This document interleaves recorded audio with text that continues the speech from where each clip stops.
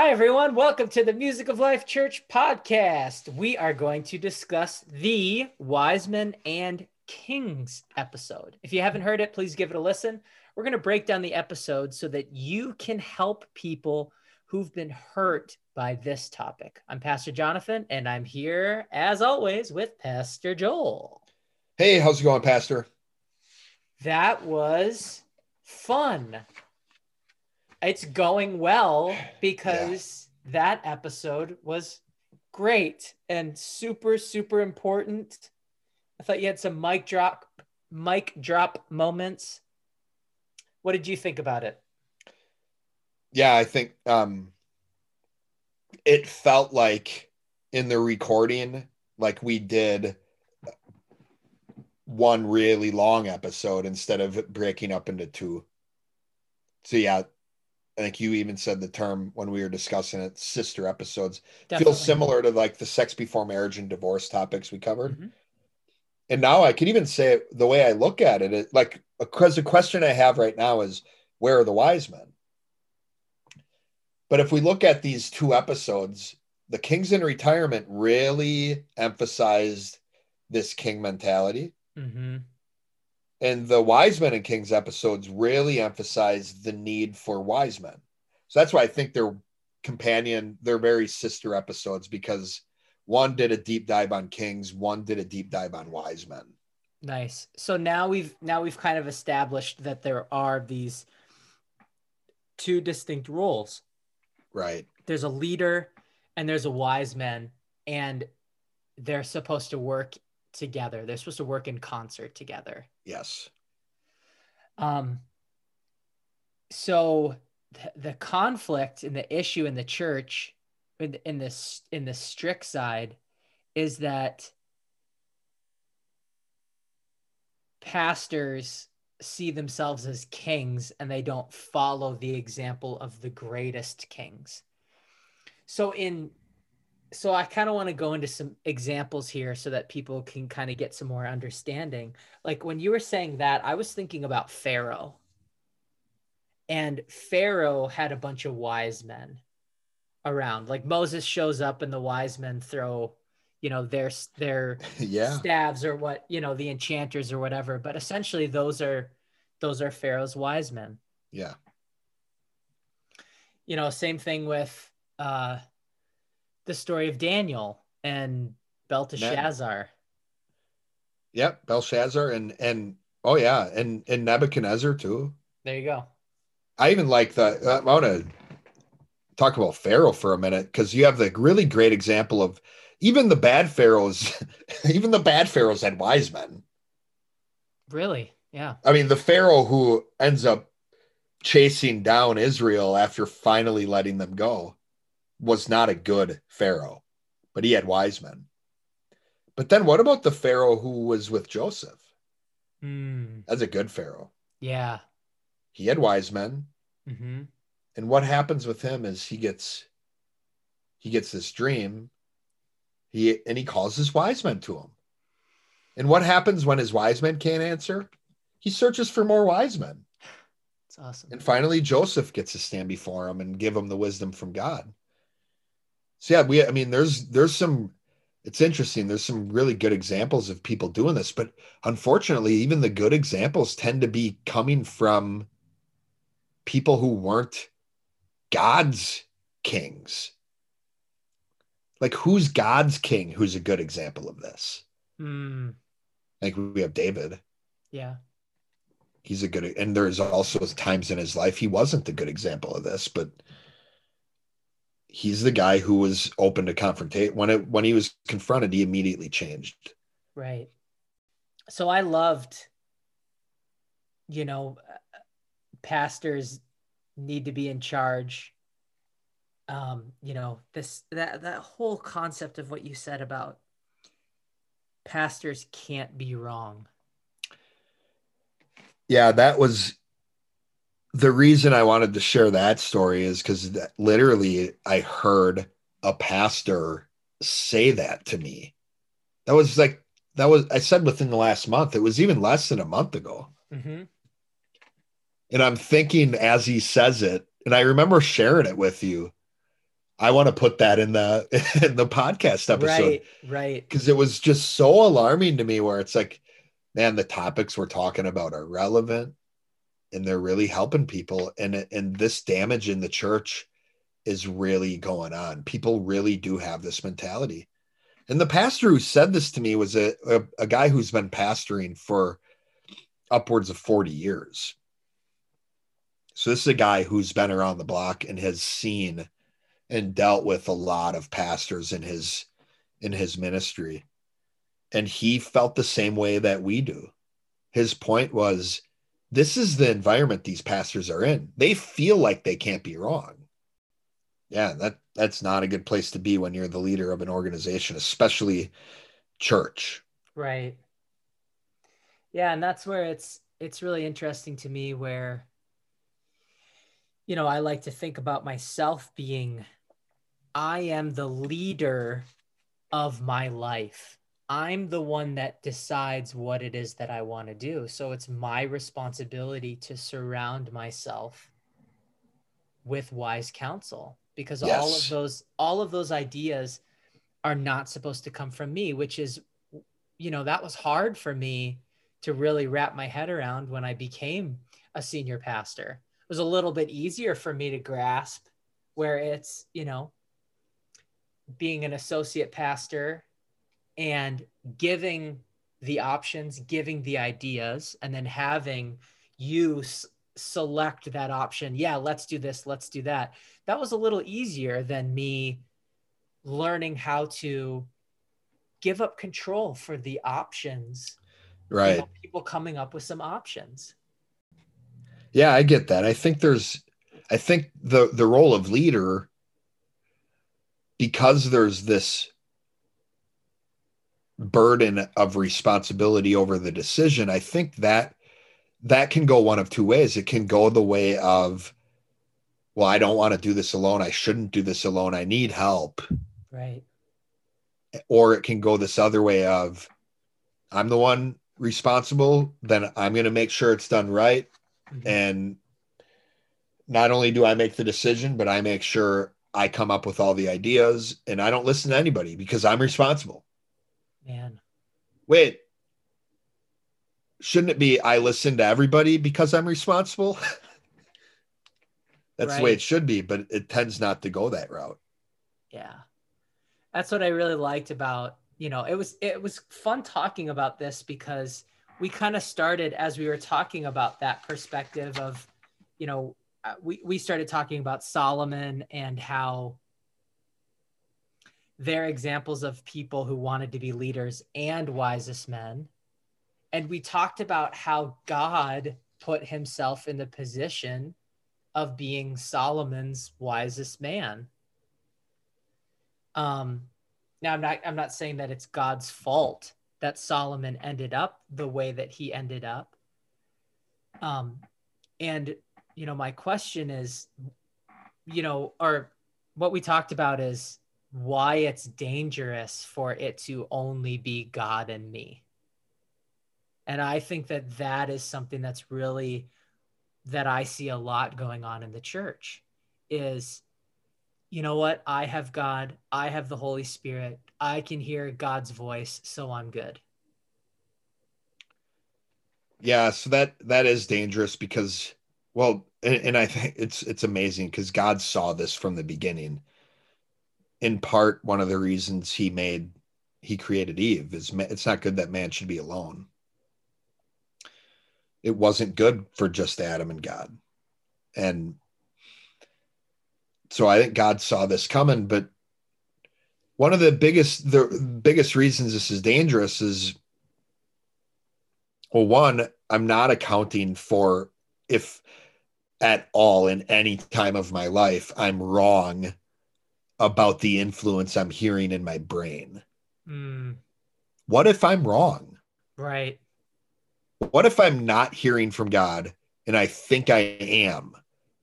Who can help me see that when God, the person I'm not hearing from, is the only person I've put in my life to confront me?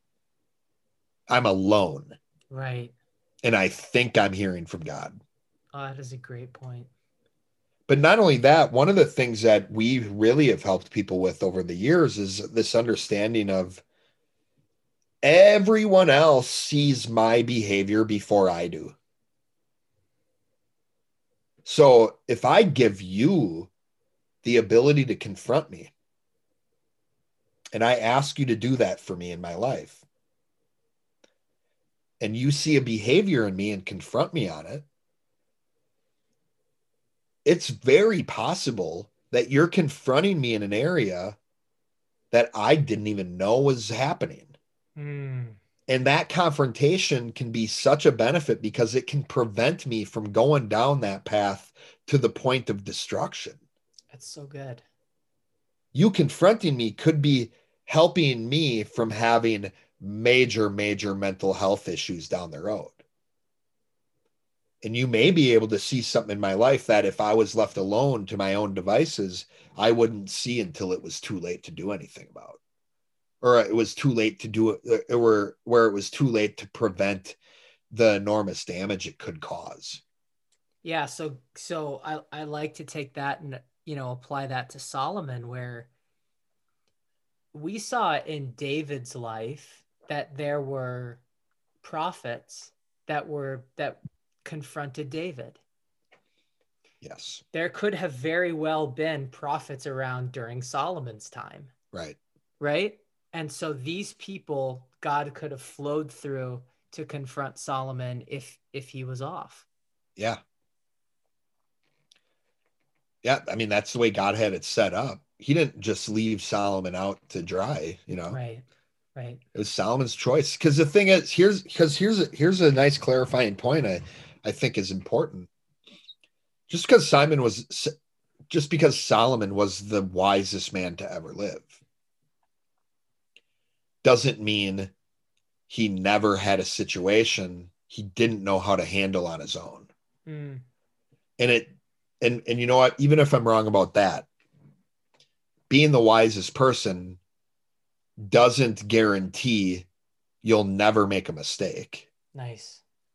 And it doesn't guarantee that I'm always right about what God is telling me is the right thing to do. Yeah. Wisest man doesn't mean never wrong. Nice. I feel like Solomon treated it like that's what it meant. Mm.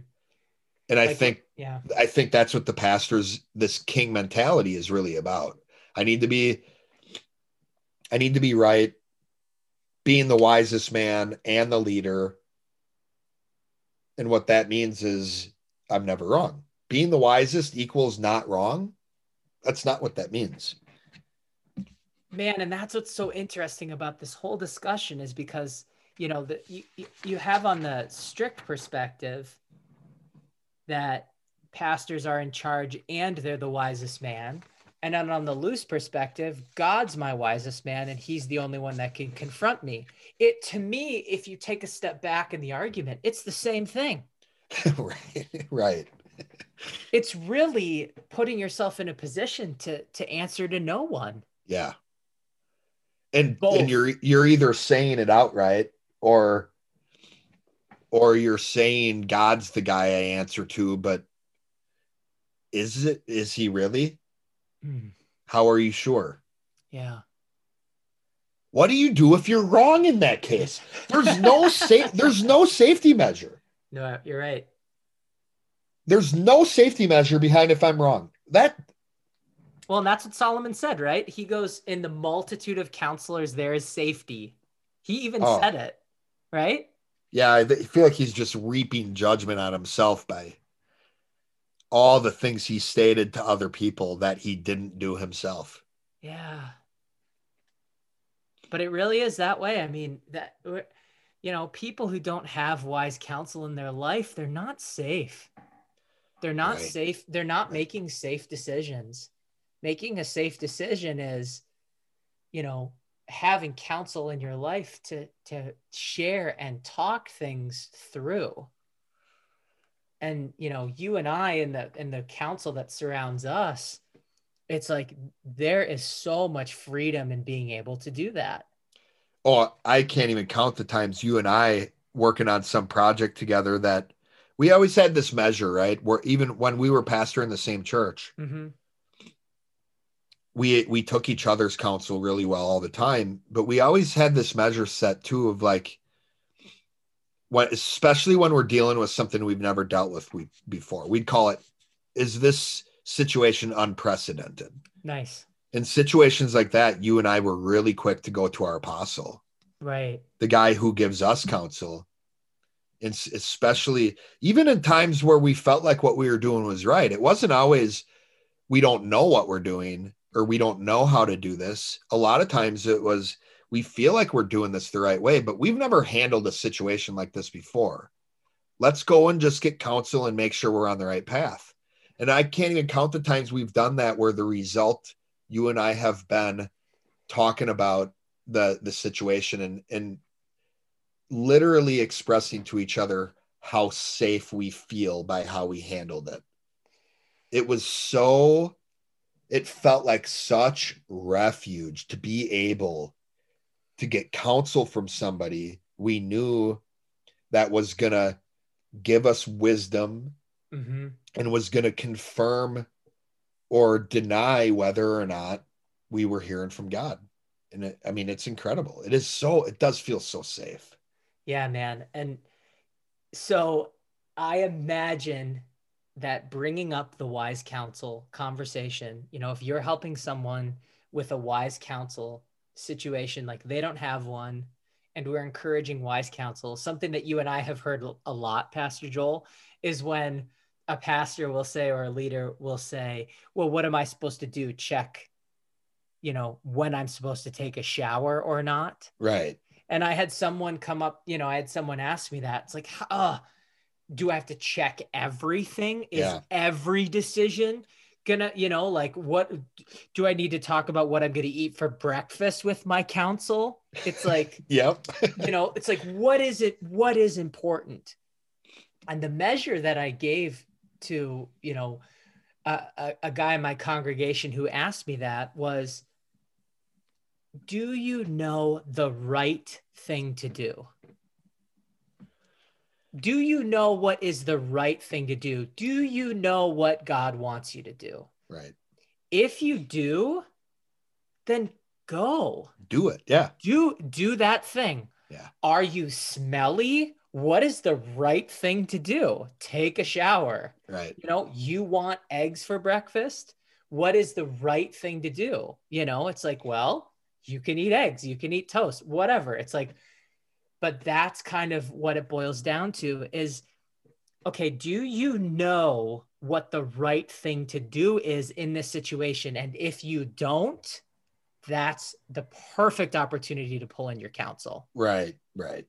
And and I know you and I would tell the original founding pastor of Music Life Church, one of the things we were always trying to encourage him in, and he was a guy who built up his ministry in a lot of traditional arenas. A lot of stuff was going on that we're talking about in these podcasts, but he's a pastor he's trying to, do what God's telling him to do and trying to get rid of all this tradition. And the same advice we gave him, we give to our associates as we're trying to train them to become pastors, or as they become pastor, or as they pastor, we're sharing with them advice that we use. And it's this line: you never have to do anything alone. Nice. Oh, that's what I remember us telling our pastor. And I remember saying that to the associates we have now who are learning what it means to be a pastor. And we're combating, even with this younger generation, this mentality of, I'm a pastor now, it means I have to know what to do in every situation. And you and I, man. As we're both growing and being senior pastors together, yeah, and learning what it means to our relationship changing, right? And in this new dynamic, yep. One of the things that you and I have connected over in the last, especially like over this last year, is this idea of, man, why do these people think that you, as a pastor, you always know what to do. Like, we're constantly dealing with things that I still am trying to figure out how to do this the right way. Absolutely. Which is more why I need this counsel in my life. And it is, like, I remember telling our original pastors, like, if you get an email, a phone call, a text message, a face-to-face meeting, any of that, you never have to do any of that alone. You can if you want, but you can also, I'll help you formulate the email. I'll help you do the text. I'll help you be prepared for the meeting, even if you go by yourself. You never have to do anything alone. And honestly, I've taken that to heart. And it's like, it really does feel safe to have that huge amount, quantitatively and qualitatively. The amount of support we have is just, it's such a blessing. Man, it really is. And yeah, and I think it's just helping other people pick their counsel, helping other people draw on some people in their life to help them do that. It's difficult to bring in a counsel because it slows everything down. Yeah, it does. That's one of the things where, I've realized is having counsel in my life, it doesn't allow me to make those decisions really quickly. Those A to B, we call them A to B decisions. I want to do this thing A, and I need to take a step back, C, and go to the counsel. Yeah, the A to B is like, another way to see it is just doing things in one step. Right. Yeah, it's awesome. I have a goal, I go accomplish it. Instead of, I have a goal, I take a step back and get counsel before I go accomplish it. Man. It slows it down. Yeah. But God's timeline is eternity. Nice. He sees time different than we do. Like, I'm in a lot bigger hurry than God is. Seriously. Yeah. So again, everything just breaks down to the why, PJ. When we see this argument going on in the church, it's all about why. Yeah. So can you go through the categories that you said, and as it relates to self-esteem? Right. So the people we feel sorry for, the people who avoid confrontation and resist input, it's low self-esteem. And so again, we're talking about how a person, what their belief and their confidence is in who they are. And if I have low self-esteem, then that means my way of feeling good about me is to make sure I'm the guy who comes up with the ideas and makes all the decisions, maybe in hopes that if I do something well, I get all the credit. Wow. It's about boosting my self-esteem, right? It's about making me feel good. Yep. The mid self-esteem, these are, it's people who they're in this thought process of like, I want to be affirmed by people more excellent than me. And really in this situation, as it relates to wise counsel, to wise men and kings and all this, is because I'm mid self-esteem, I will seek out counsel from these people I look up to, but only when I really need it. And maybe the why behind that is even because I want to be like them. And if they, and what that means then is I have to, as much as possible, I have to make sure I'm the one doing the right thing. I have to make sure that I'm the one coming up with the ideas. I have to make sure I'm the one making the right decision. Right. However, I am at the point where I recognize there's times when the crap hits the fan, I do need help. Nice. Which brought up this humiliated, Yeah. I'll reach out when I'm humiliated. And we learned in the humility episode that a person is humiliated when they're not humble during the thing they're being humiliated in. Because it's from this external source. If a person is humble, they're never humiliated. Nice. The high self-esteem people, they're leaders. Nice. They feel good about who they are. They feel good about the leadership role they're in. And they know that getting counsel from someone else will only help them become better. it isn't a detraction from who they are to get help from another person. Oh, it's so good. And the fact that you're smarter than me, or let me say it this way, my intelligence is not measured against yours. Oh. The quality of the person and the leader I am is measured against itself, not against you. Did I become better? Do I feel good about the person God created me to be? Do I feel good about my ability to help others grow in who God created them to be? So good. Man, so then you gave us the ultimate answer, PJ, the conjunctive answer, which is freedom with one and only one limitation. Make all the decisions you want after inviting input and confrontation. And in the Bible, this was called a council meeting. So can you kind of commentate on that a little bit? Why that's the ultimate answer? Yeah, well, this is how God accomplishes things. Well, that's a good answer. Right. and again, we'll do a deep dive in council meetings, but let me paint the picture of what this looks like. Yeah. So God the Father has an idea. He wants something he wants to accomplish, some goal he has. Even God the Father, before making that decision, invites people in to share their thoughts and ideas. And there's scripture that shows this.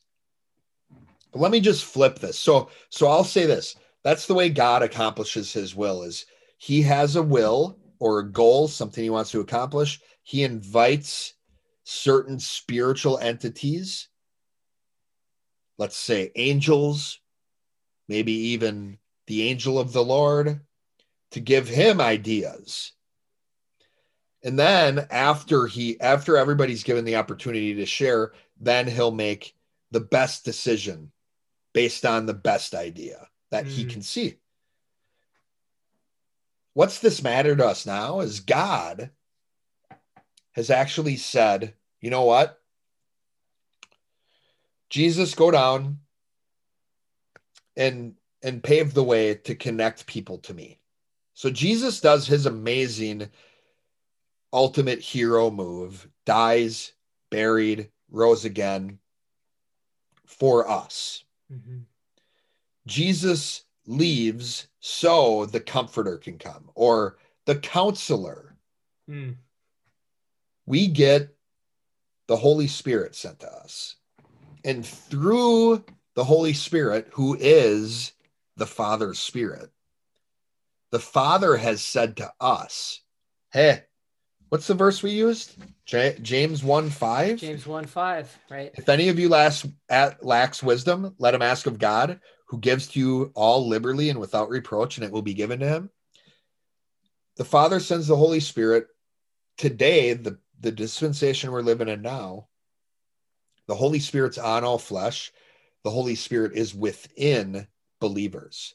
So those of us who are believers, who become born again, and who have the Holy Spirit dwelling in us, it's as if God the Father has said to us, hey, if you want to accomplish something, you can ask me to come to a council meeting that you have created, and I will give you options and ideas to help you with before you make the decision of how you're going to accomplish whatever it is you have in front of you. So God sent us his Holy Spirit in order for him to be more involved in our lives and how we are driving this life he's given us. So that's like painting this picture of what God's really been doing more from a doctrinal side. We'll get into some of the details of what a council meeting looks like in a future episode, but the reality is this is the ultimate answer, because God has sent us his Holy Spirit for this very reason.